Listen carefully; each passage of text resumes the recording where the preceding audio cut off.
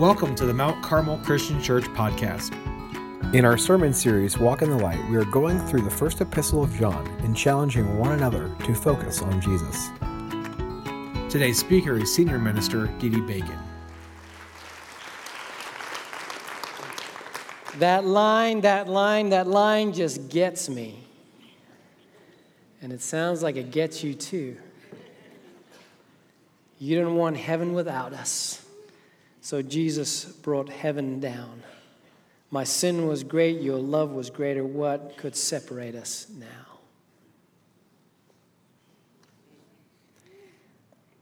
Last week, Tim talked about 1 John chapter 1, verse 5, where it says, "This is the message we've heard from him and declare to you, God is light. In him there is no darkness at all." God is light. In him there is no darkness at all. The light of God enters into our lives through faith in Jesus. Jesus is God's message of love to you and to me. We don't create the light. We're not flashlights or torches. No, we are recipients of the light, called to be reflectors, mirrors of the light, called to be prisms, where the light comes in and we share it with the world. So last week, Shannon and I got to visit a part of the country that we've never visited before. Spent the week up in upstate New York. When I looked down on the amount of miles I'd put on the trip, it was almost 2,000 miles by the time I got home. 1,900 and something. A lot of driving. Beautiful part of the country. Didn't know existed. You have the Finger Lakes. You've got St. Lawrence River and Lake Ontario. We got to do a boat tour of that whole place. Didn't realize that the term the Thousand Islands that we have on our dressing, that refers to that part of the country. And in fact, Thousand Islands salad dressing was created up there. There are more than 1,000 islands, apparently. There's 1,864 or so, and each of those islands are owned. A lot of them are owned by folks, just kind of like owning a house, and they have this is the language they use. We have our summer camp up there. Now, if this is summer camp, these people don't know what summer camp is, because these are like mansions with like 14 bedrooms and massive places that they have there. A couple of castles actually built on islands that we got to do a tour of. Now, the reason we're up there is because we went to drop off my youngest son. He's playing baseball up there in a collegiate baseball league for June and July. Won't be home until early August. And so it was a fun time for Shannon and I. We got to go to Canada, one of her life dreams. We were right there by Alexandra Bay, so we went across the border. So we said hey to the Canadian border guy. What up, A? And then we took a ride quickly, went into Rockport, Canada, bought a magnet, because Shannon connects magnets, and then we just drove right back. Because I'm not staying in Canada too long, you know. Of course, we had to visit Cooperstown. That was fun. Cooperstown with a baseball Hall of Fame. Beautiful country out there. Beautiful. On our way back from Cooperstown, we went through some rural areas and came to a little town called Little Falls, New York, where Andrew and his team were playing their very first game of the season. Little Falls, New York is a small town. And really, the reality is it hit me. Small town America is very much alive and well. It was a great atmosphere. These little baseball teams provide just the summer entertainment for these towns. Kids running all over the place, doing the fun little games. And if you've ever been to a minor league ballpark, it was very similar to that. You know, have a corny announcer over the loudspeaker. That's Jimmy John, and he shouldn't do that. Blah blah blah. So it was fun, and just the setting. It was just beautiful. And I think that little town is on the Erie Canal. So there's this river, and there's these mountains, these hills right behind us. And so, you know, baseball's been called a beautiful game because if you just sit there and it's green and it's beautiful and just the symmetry of the ballpark and everything there. And so there was these hills and mountains, and I was just sitting there like, wow, this is just fantastic. Rain clouds were coming along, and they avoided us because they were out in the distance. But as the sun was setting, the rain clouds were there in the mountains. And guess what happened when the sun was shining from, in the sunset, and it shone on the clouds, all of a sudden formed there the rainbow. God's gift, a promise that he will never flood the world again. And I just love rainbows.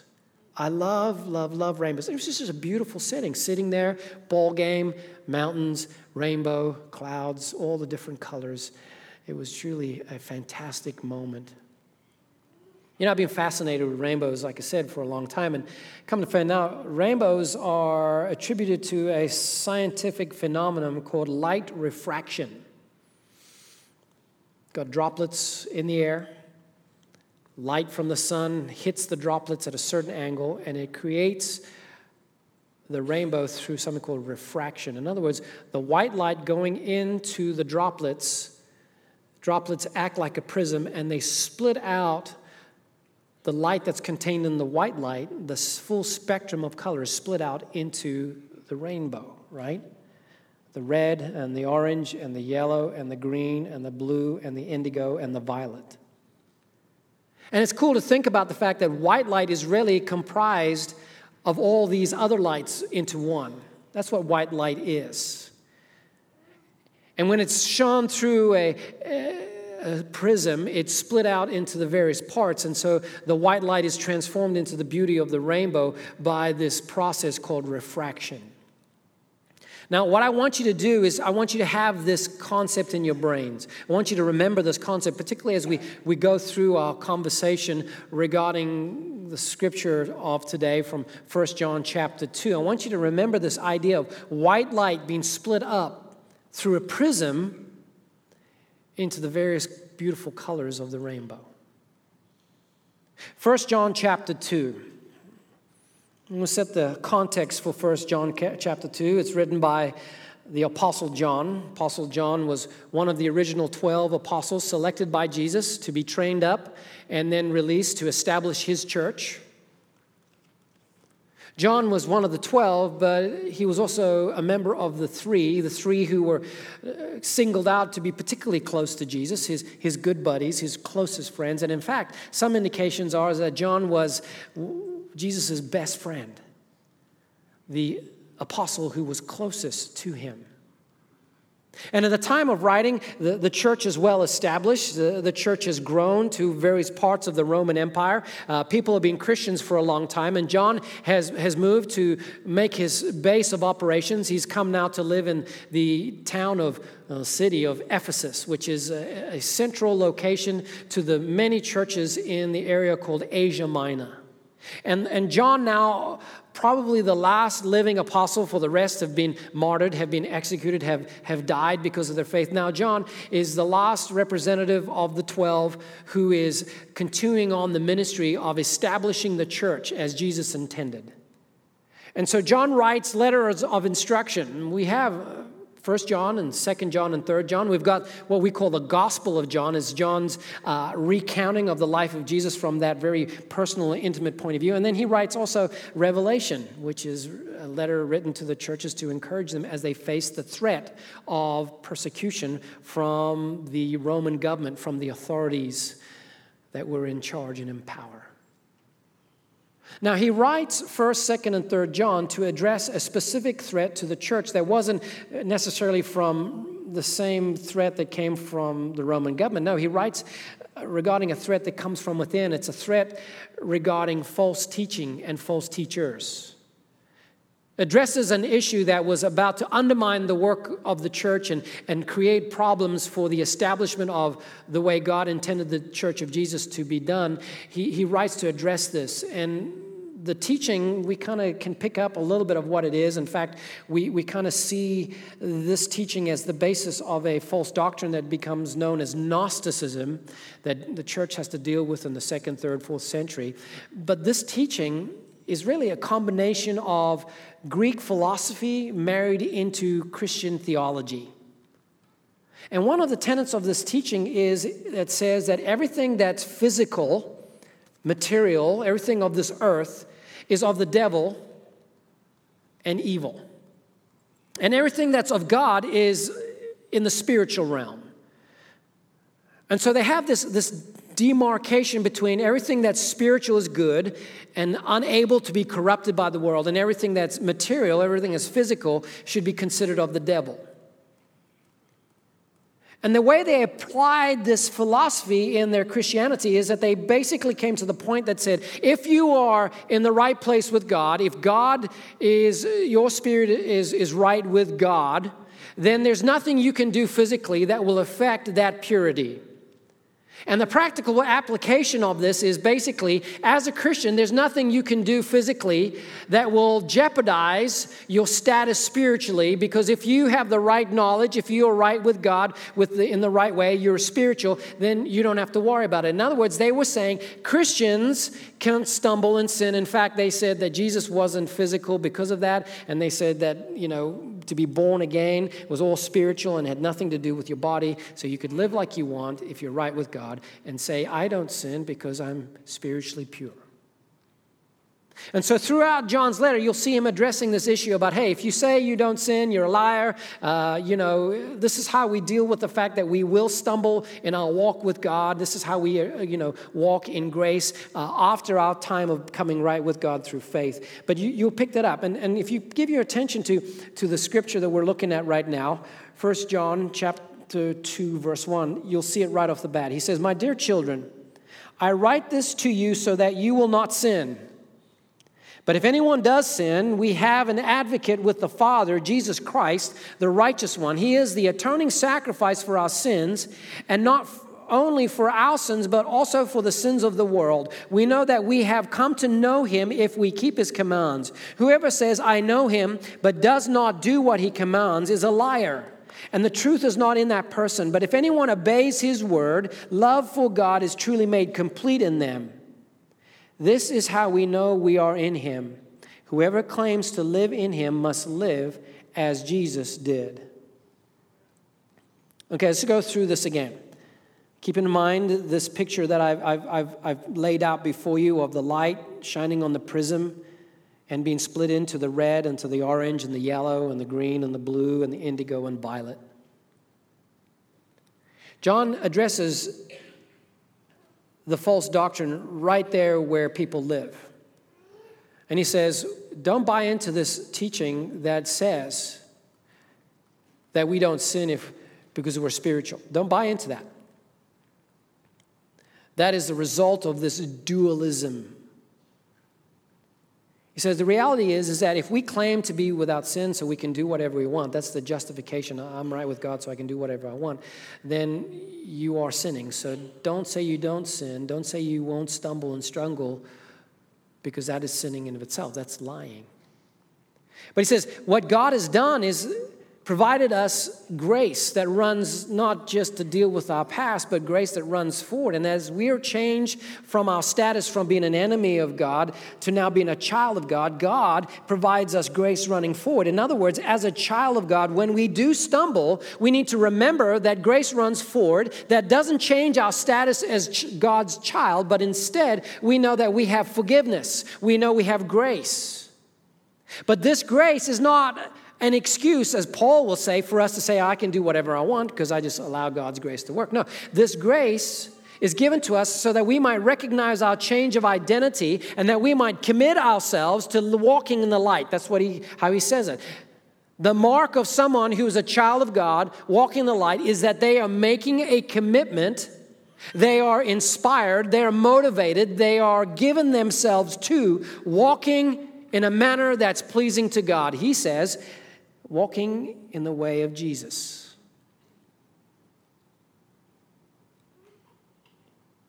They love God and they express the love for God by learning to live how Jesus lived. Information that we have now in the testimony of our Gospels, right, in our Bibles, and applying that to life. We know who are the children of light, the ones who are made right with God through faith, because they strive to apply the words of Jesus to go from the head to the heart to their hands. And if the love of God is that white light, then imagine that you, the Jesus follower, the one who is the child of God, you are that prism. And that white light of God, as you let the light of God ignite your life, now becomes something that's translated in the various details, the various colors of your day-to-day living. That's how it works. We are reflecting prisms where the Holy Spirit of God shines in us and through us. That shining through us is what John will now describe in this text. He says, "Dear friends, I am not writing you a new command, but an old one, which you have had since the beginning. This old command is the message you have heard. Yet I'm writing you a new command. Its truth is seen in him and in you, because the darkness is passing and the true light is already shining. Anyone who claims to be in the light but hates a brother or sister is still in the darkness. Anyone who loves their brother and sister lives in the light, and there is nothing in them to make them stumble. But anyone who hates a brother or sister is in the darkness and walks around in the darkness. They do not know where they are going because the darkness has blinded them." Living in love is the color that we bring to the world. I often say that the trouble is with Christianity, we want to moralize everything. We want everything black and white. I'm like, no, living in love is living in color. We don't go black and white, we go color. We have more depth and more variation and more perception and beauty to life because of the way of love. God loved us and we love him back, and that love transforms our day-to-day living. It brings us to loving each other in our day-to-day. This is God's love. We don't define what love is. We allow the love of God, which is defined for us and modeled for us in the way Jesus lived. We live that love. We bring what God has brought to us, and we share it with those that God assigns to us to love for their best. Love is not doing whatever you want, justifying whatever you want, accepting whatever you want so that you can feel good, so that you can be happy. No, love is accepting the truth of God, letting that shining in you, and living by those terms as defined by him, which is what? Modeled by the way Jesus lived.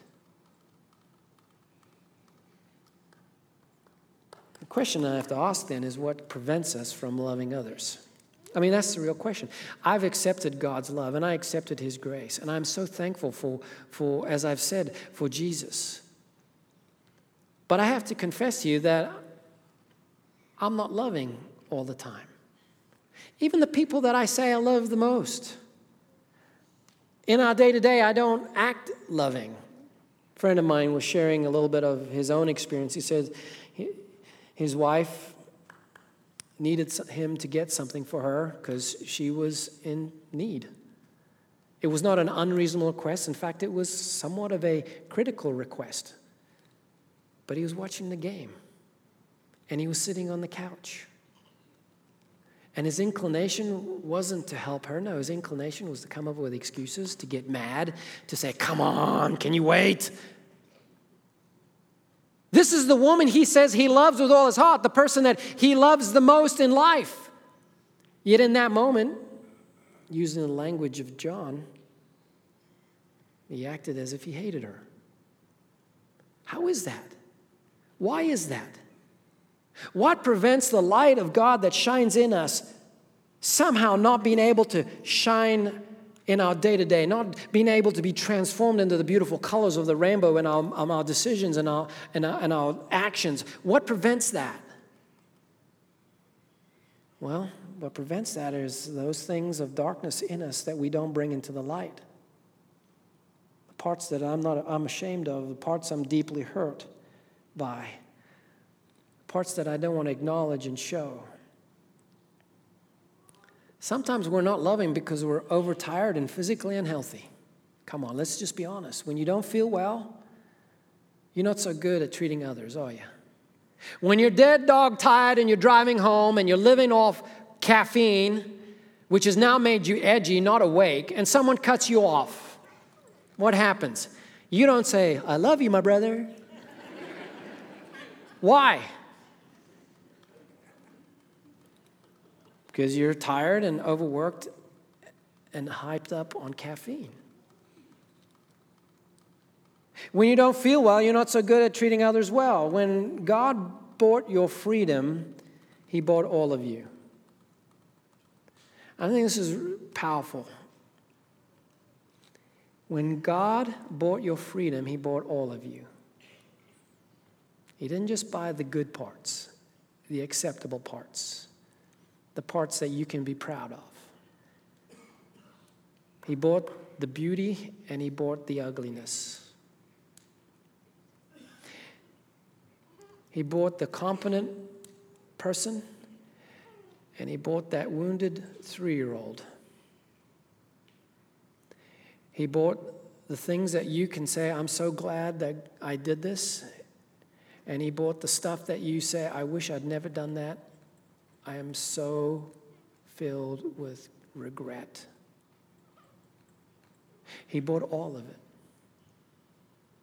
And those parts of you that you try to protect, those parts of you that you've developed practices and mechanisms, denials, overreactions, hyper-control, those things of you that are hypercritical and tough and whatever that you have in store to protect those wounded parts of you.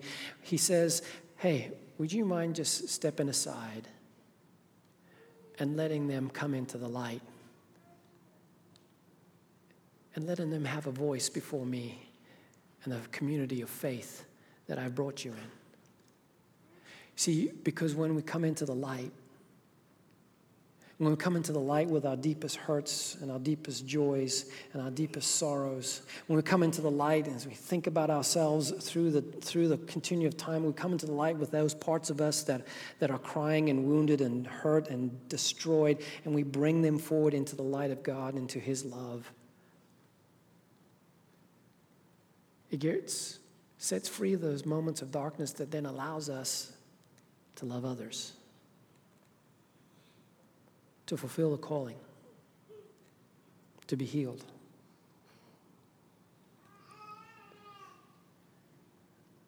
Love is to be communicated in the vivid colors of day-to-day life.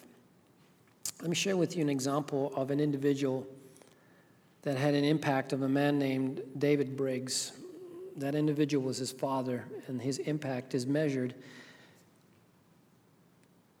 in the deep colors of God's love expressed through his dad. Listen to this. It says, David Briggs offers a moving meditation on what he learned from his father's example. David's father was an ordinary man who lived an ordinary life, working at a screen printing company in New Haven, Connecticut. David was permanently shaped by his father's example of humble faith and faithfulness. David was permanently shaped by his father's example of living in the light, living in love. This is what David writes about his dad. He says, before I was old enough to go to school, he often took me into work with him on Saturdays. I watched him sweep the floor before he began, and soon I had that job. In the beginning, he was hired to sweep floors. And so even after he became president of the company or after he started to work on projects for these big famous clients, it was important to him to sweep the floors so that he would not lose sight of the dignity of all work. Faith was just a part of life. Some of the best memories I had from childhood were attending midweek or Sunday worship services, or the adventure of walking together, that's David and his dad, down a long hill with snow up to my chest during a heavy snowstorm to be greeted by a surprise pastor on Sunday morning. He would not miss Sunday worship. And where there might have been self-pity, there was joy in his life. And still, there was something more. I did not really pick up on it at first, but as the years went by, I noticed my father would not speak a bad word about others. At the dinner table, he talked about customers who defrauded him by asking for large amounts of work in advance and skipping out on payments. But there was never talk of revenge or fighting back. He just said he would no longer deal with them. For almost my entire time growing up, a lot of it during the 1960s when racial tensions boiled over in cities like New Haven, he delivered food once a month to the poor in the city, telling me when I came along to stay in the car while he walked up to the top floor of apartment complexes to make sure families received their groceries. In a letter to my father as he lay dying, I spoke of our walk to church during the snowstorm. But I told him the lesson he taught me about faith came from seeing you live your life. Here it is. You genuinely loved everyone. David writes, my father was born into poverty, lived a humble life, died in bleak, spare surroundings reserved for veterans with limited resources. He was a Christmas and Easter story combined, testifying that true happiness lies within us. So what do I want to do with the rest of my life? David says. He says, I want to be like my father. David wanted to be like his father, who lived like Jesus, who showed us how to live like our Father in heaven wants us to live. Live in the light. Walk in the light. Means accepting the light of God's love and being a reflector, a prism. Communicating God's love by loving others as Jesus loved them. In the small things of life, in the little decisions, in the acts of service, in the holding of the tongue, in seeking to be patient, in striving to see people as Jesus sees them and giving to them what Jesus has given you so that they will be blessed as well. It means getting up off the couch while the game is in a critical moment in order to serve your wife. It means having the courage to forgive the wounds. It means doing what you will do for others, treating them as you would expect others to treat you. Walk in the light, live in love. Let's pray. Lord, I just thank you for this time that we can share, and I thank you for the simple message of the Apostle John.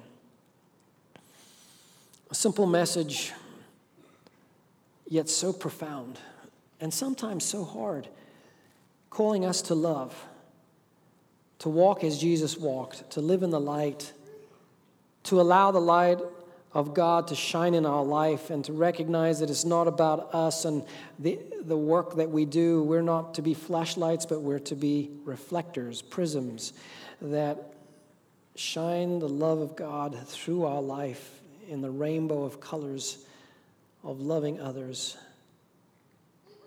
Help us to learn this. Thank you for Jesus who makes the way. Thank you for Jesus who is the means by which the judge becomes the judge, the one who pays the price. Thank you for Jesus who gives us the love of God, the light of God through grace. Help us to walk in him. It's his name we pray. Amen. Thank you for listening.